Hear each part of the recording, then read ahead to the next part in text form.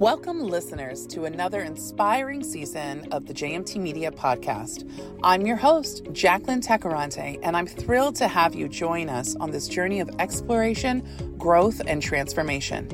In this season, Season 4, we're diving deep into a theme that resonates not only with the realm of businesses, but also within the very hearts of our communities. Peace within your business and within your community.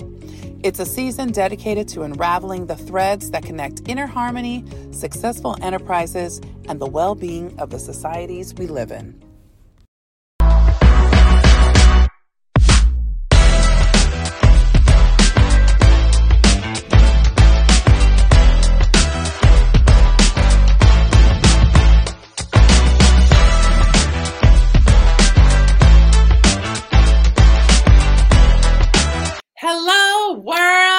Welcome to Season 4 of the award-winning JMT Media Podcast.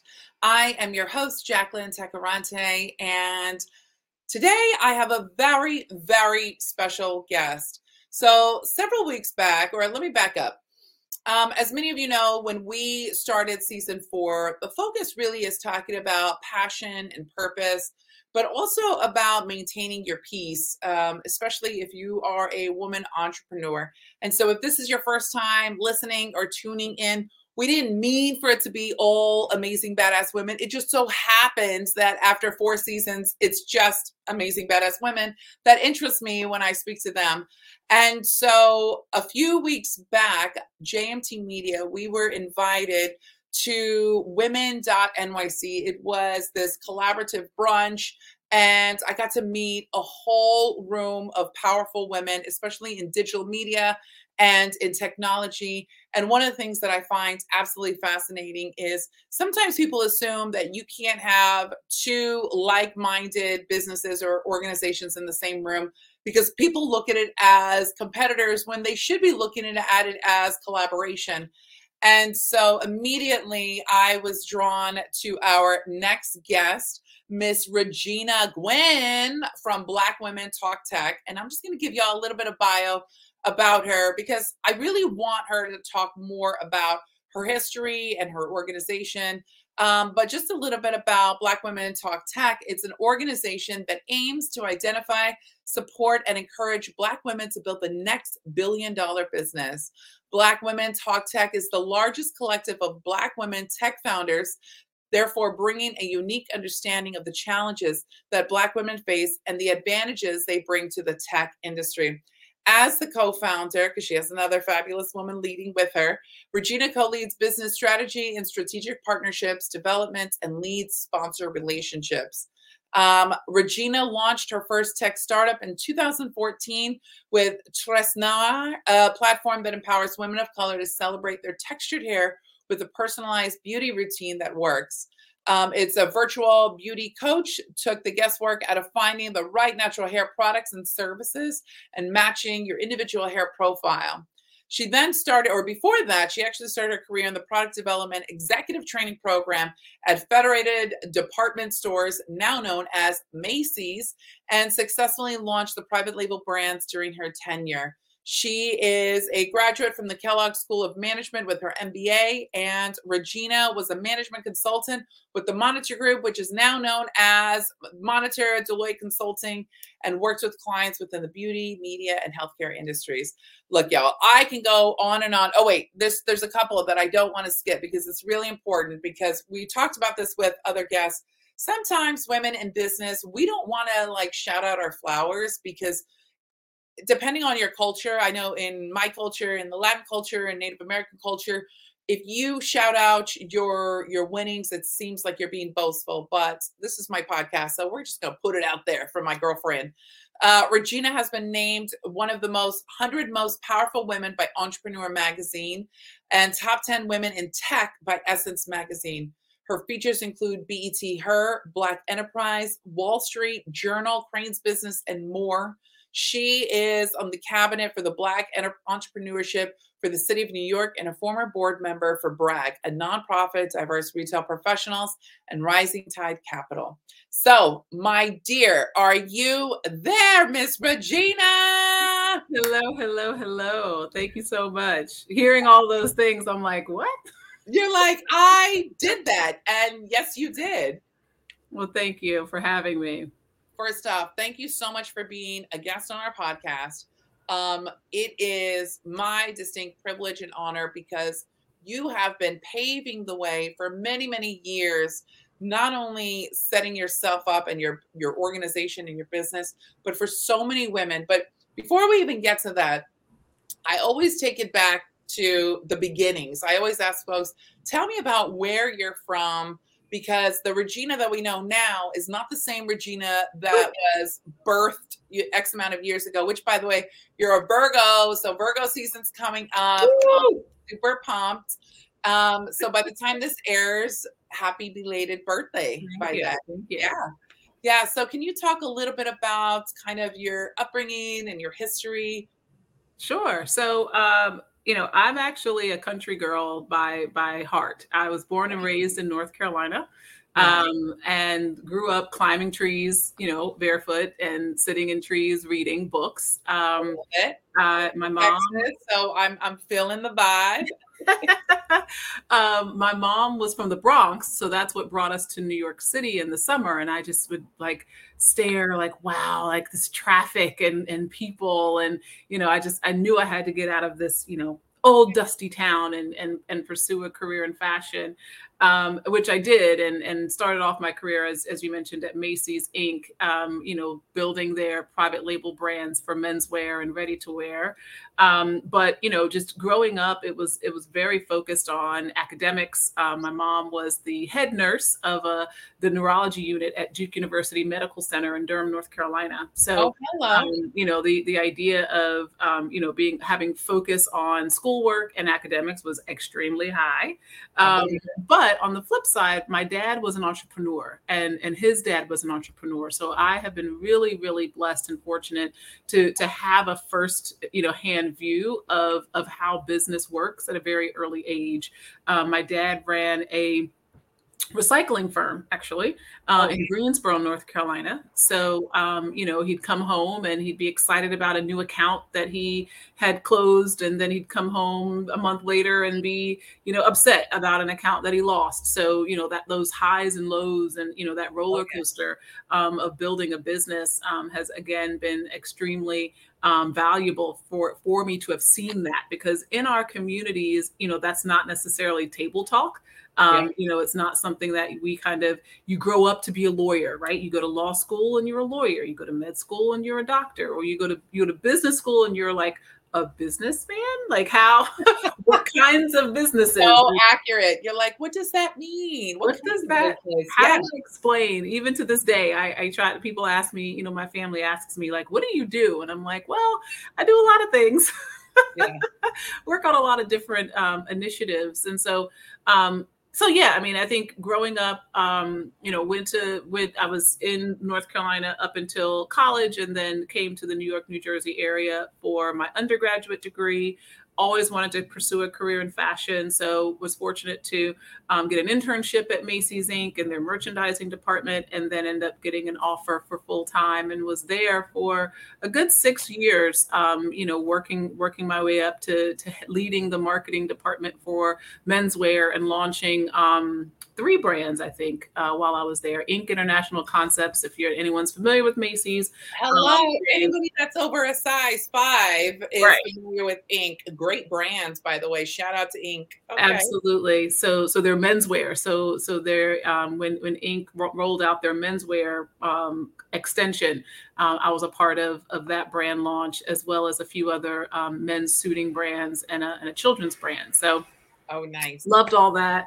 And then I decided that I wanted more analytic rigor. So I decided to go to business school, went to Kellogg, because that's, the number 1 school in the country for marketing and brand, and went there and met these interesting people called management consultants. I'd never heard of management consulting, like Bain and McKinsey and BCG, never heard of any of this before in my life, which just goes to show you, like, there's just so many things out here that we don't even know that we don't know, and It's that that saying, importance. you don't know what you don't know, Yeah, right? yeah. Been there a million times. Yeah, that was it. So ended up doing, again, an internship at Monitor Group. Ended up, after business school, working at the Monitor Group in management consulting, and that experience was also just so eye-opening in terms of how to think about problems, how to think about strategy, and what are the trade-offs in just understanding the choices that you're making to move the needle on your business. And, Yeah. After a while, I decided to go back into retail, and then the entrepreneurship bug hit me.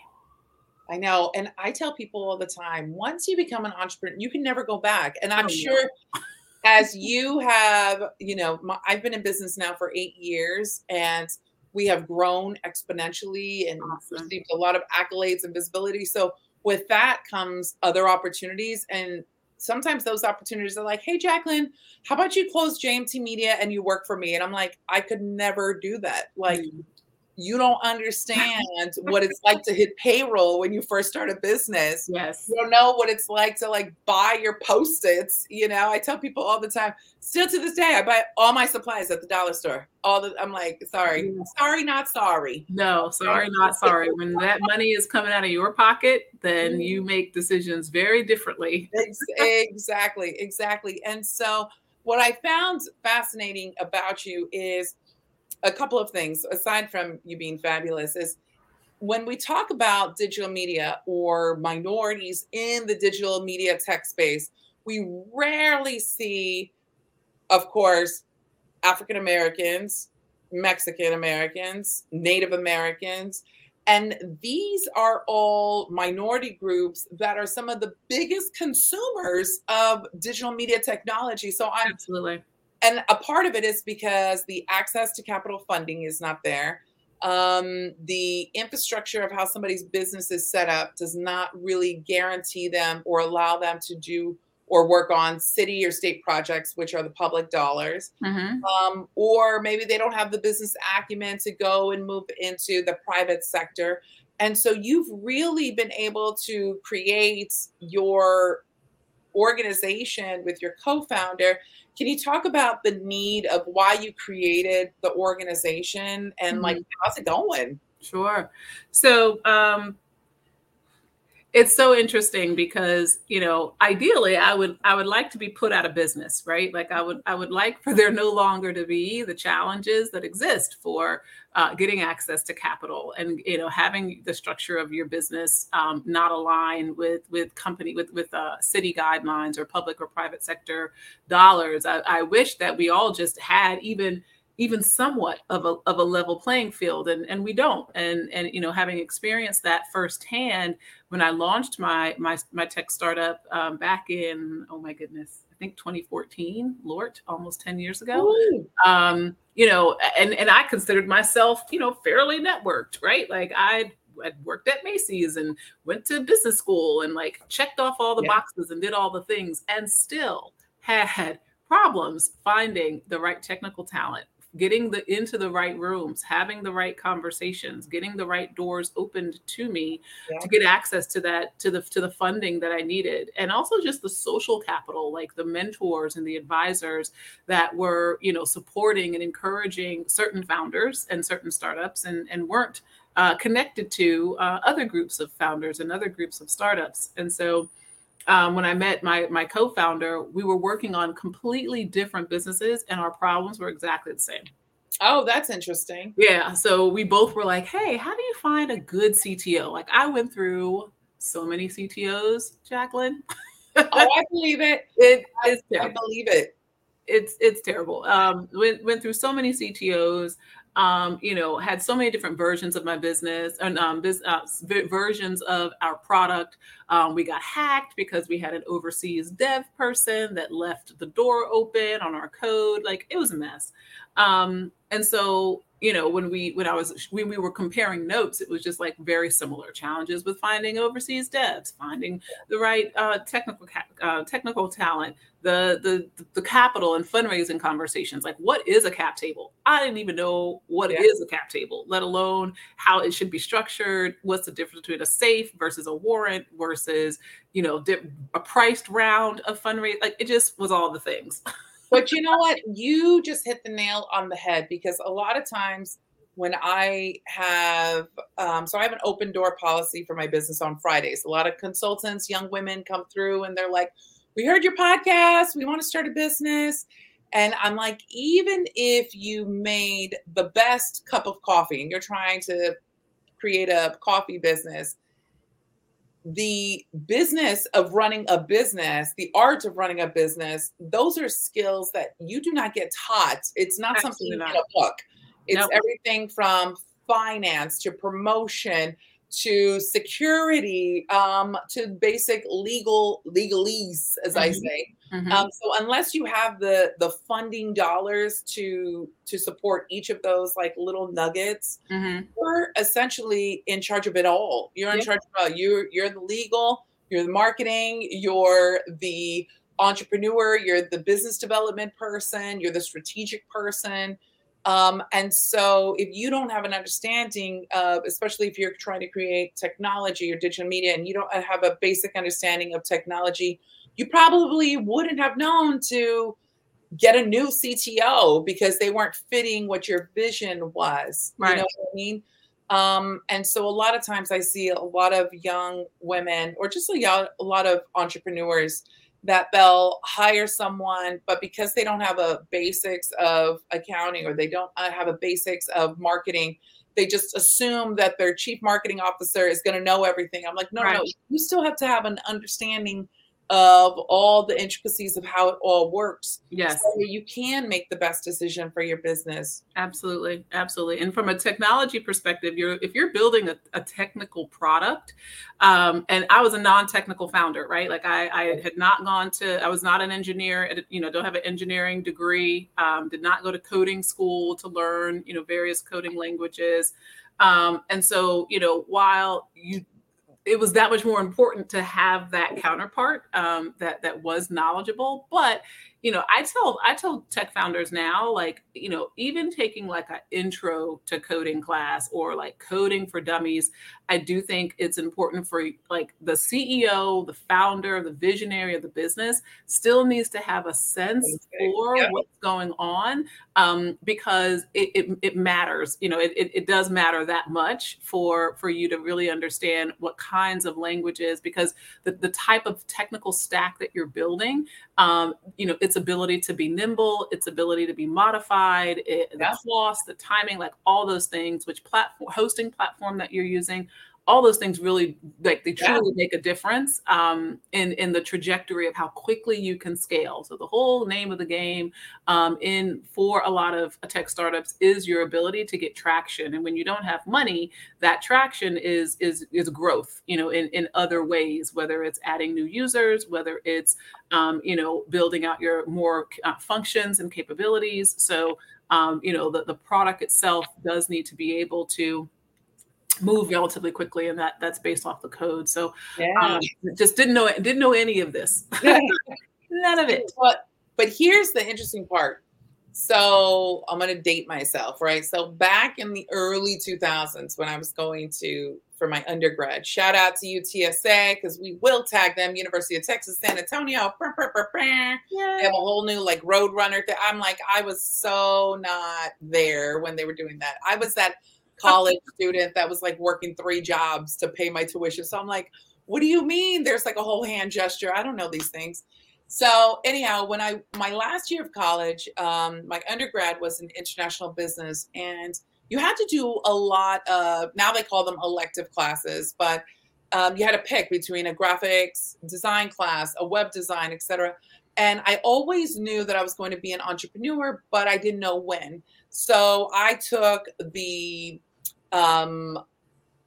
time it was like MIDI files. I took graphic design, web design, etc. And so as I progressed in my career, in these past 2 decades, I walk into a room and people are like, well, oh, you know technology? I'm like, yo, just because I'm a woman. Right. Like, yes, I know technology. Come on, man. Yeah.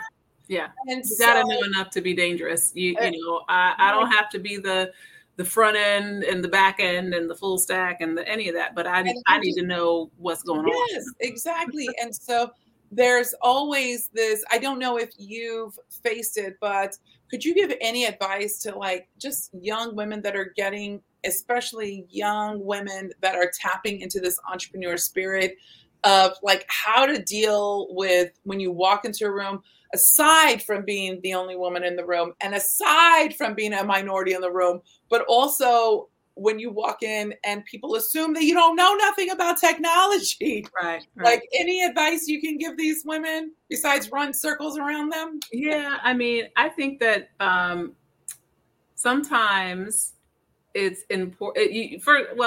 I will say this, you know what you're there to do, right? So it's up to you to let them know that you know, right? So I think that it's important for there to be focus on the reason why you're there is because this product needs to reach your consumer. And you are the only person that can deliver this product in your specific way to address your client's needs. And so that's why, and I always love the analogy of like, you go to the supermarket and you see a ton of different bread, types of bread in the grocery store. And it's all bread. Like you can use all of them to make various sandwiches and French toast and whatnot. But you don't see someone saying, oh, no, I can't come and bring a new bread to the market because, there's something special and unique about your product that's different than anyone else. So, making sure that you have, that you kind of remind yourself of that, I think is really important, especially in the very beginning when you see a new competitor come onto the market or someone else is doing it different than you, or someone else is getting traction and you're not. Remind yourself that, okay, well, they're not doing it the way I do it.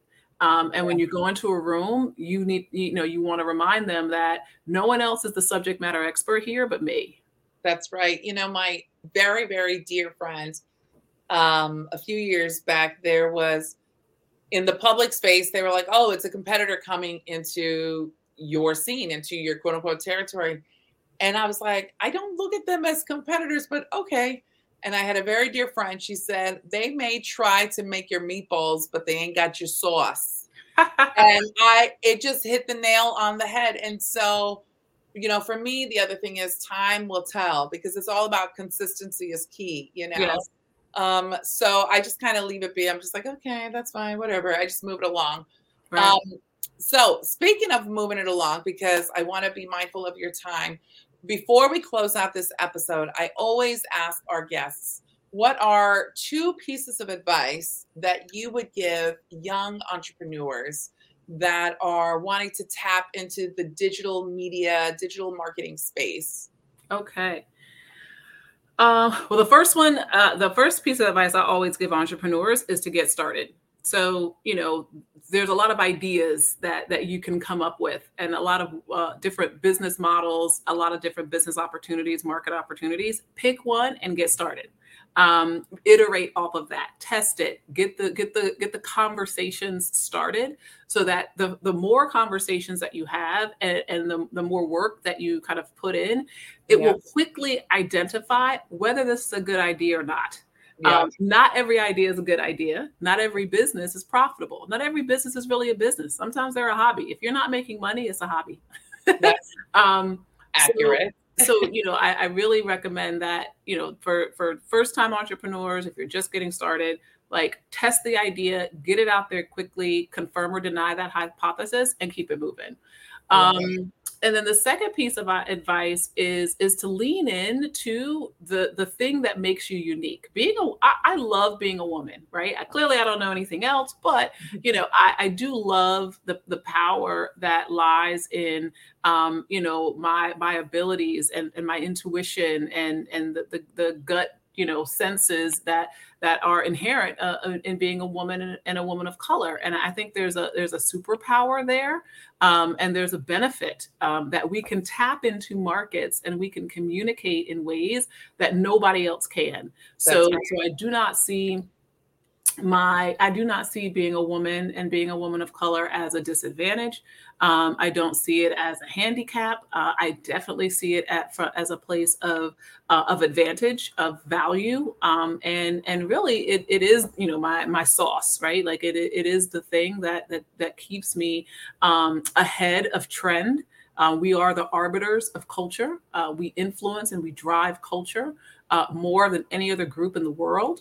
So knowing that and being able to translate that into economic value, I think is something that for women of color who are listening is definitely something to lean into and to expand on. I love it. I love it so much. Regina, I feel like I could talk to you for hours and hours and hours, but we don't have all that time today. So what I will say is, where can people find you and how can they support y'all? For sure. So www.blackwomentalktech.com. Please come to our website. Please follow us on Instagram. It's also Black Women Talk Tech. LinkedIn, same thing. Sign up for our newsletter. And then just spread the word. Tell a friend to tell a friend. And listen, this is for everyone. Everyone benefits from women winning. Okay. Everyone benefits from a Black woman running a business. Why? Because when a Black woman runs a business, she supports her family, her church, her school, her community, her environment. She hires people. She hires them with good wages. She's doing more than just building one business. She's changing the landscape of her surroundings, and that halo effect is something that everyone can benefit from. So I always like to underscore that this is not just for Black women, and we want to make sure that everyone is supporting entrepreneurs who are building next gen products. So that's it. Hit us up, hit me up on LinkedIn. Let me know how we can partner and explore, and we'll go from there.